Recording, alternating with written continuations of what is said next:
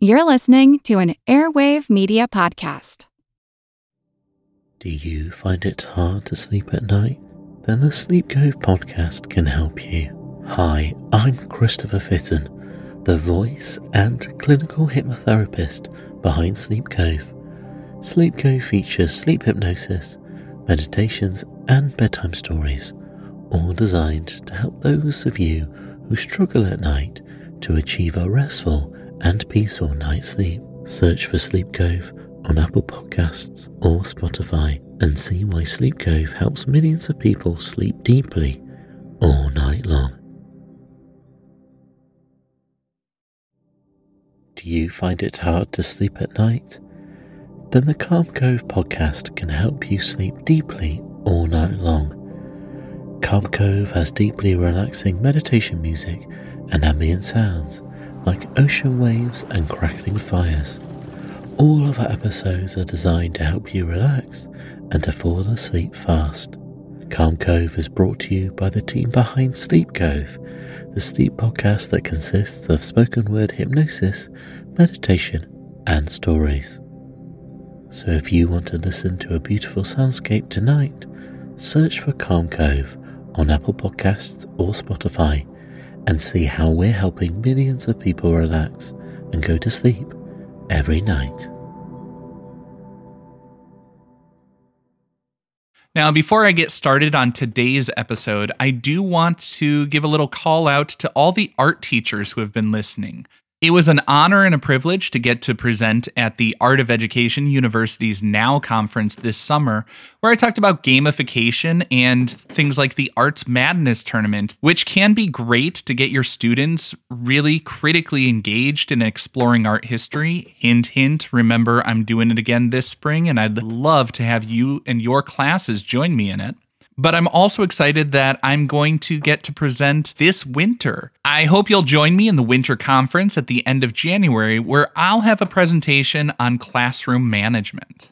So if you haven't already, make sure you register for the Art of Education's Now conference. I believe the deadline is January 25th.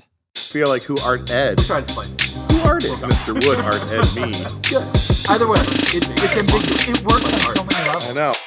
That's off to a great start. Welcome to Who Arted, where we explore visual arts in an audio medium. I'm your host, Kyle Wood, and today we're going to be looking at Picasso. Now, longtime listeners have no doubt noticed that I have somewhat conflicted feelings about Picasso. On the one hand, he produced a lot of interesting work that was influential on generations of artists. On the other hand, he seems to have been a really awful person. Still, the old saying goes that hurt people hurt people. So, to be fair, I want to look at the events that shaped the man. Even Picasso's birth has become the stuff of legend. Supposedly, when he was born, Pablo Picasso did not cry. He didn't move. The nurses believed that he was stillborn when his uncle, a doctor, went over and blew smoke in his face. Apparently, in 1881, that was a thing that a doctor would do, and it got the young Pablo to cry and to breathe. From there, Picasso went on to be, a child prodigy. His first word was supposedly pis, short for lápiz, the Spanish word for pencil.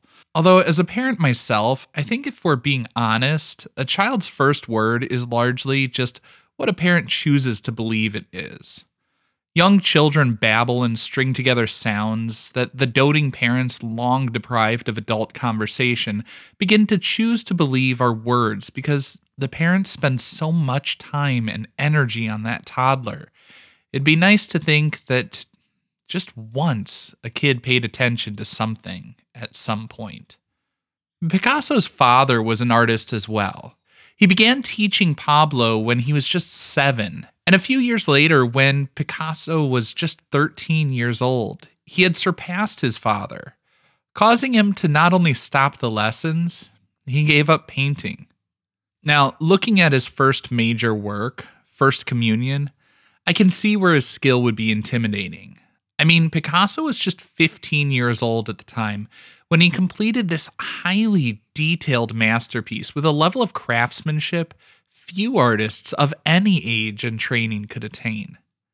While he was exceptional at learning to paint and draw, though, Picasso was not great in other areas of his education.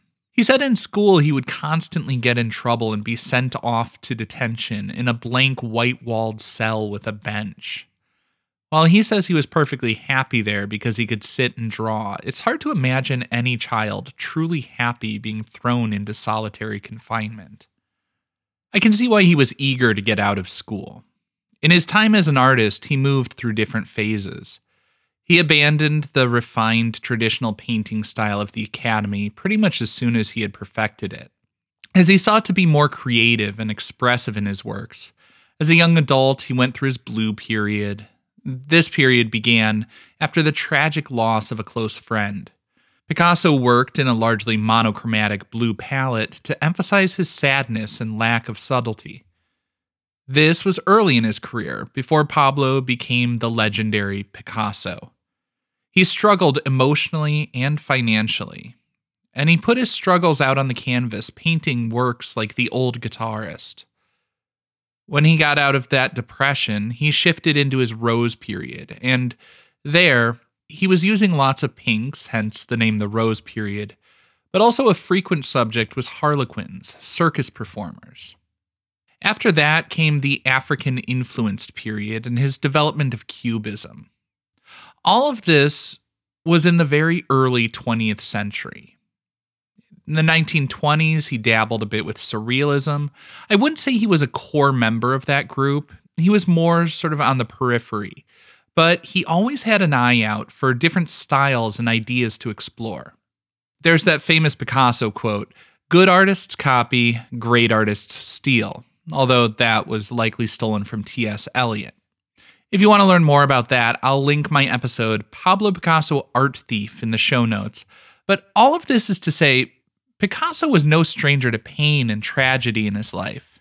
He had also explored numerous ways of working in almost expressionistic, figurative work, abstractions with simplified shapes, mixed perspectives, and the psychological resonance of surrealism. All of these different elements and different approaches come together in Picasso's greatest masterpiece, Guernica. And to understand that, a little bit of historical context, there was a civil war in Spain from 1936 to 1939.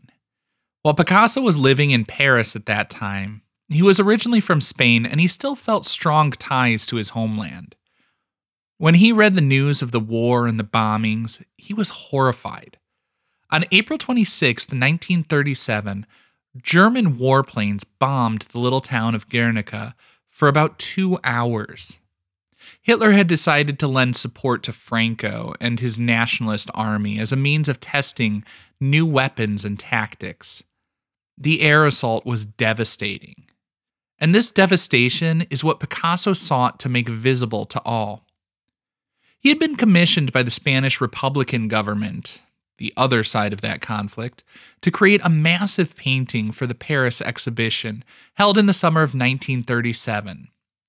In May of that year, just days after the Guernica bombing, he set to work on his painting. In the work, Picasso gives us a heart-wrenching piece as one of the strongest anti-war artworks I have ever seen. Rather than focus on the weapons of war, he shows us the effects. We see people and animals contorted in pain in a chaotic composition that may not look like the literal action of the bombing, but speaks to the truth of the experience.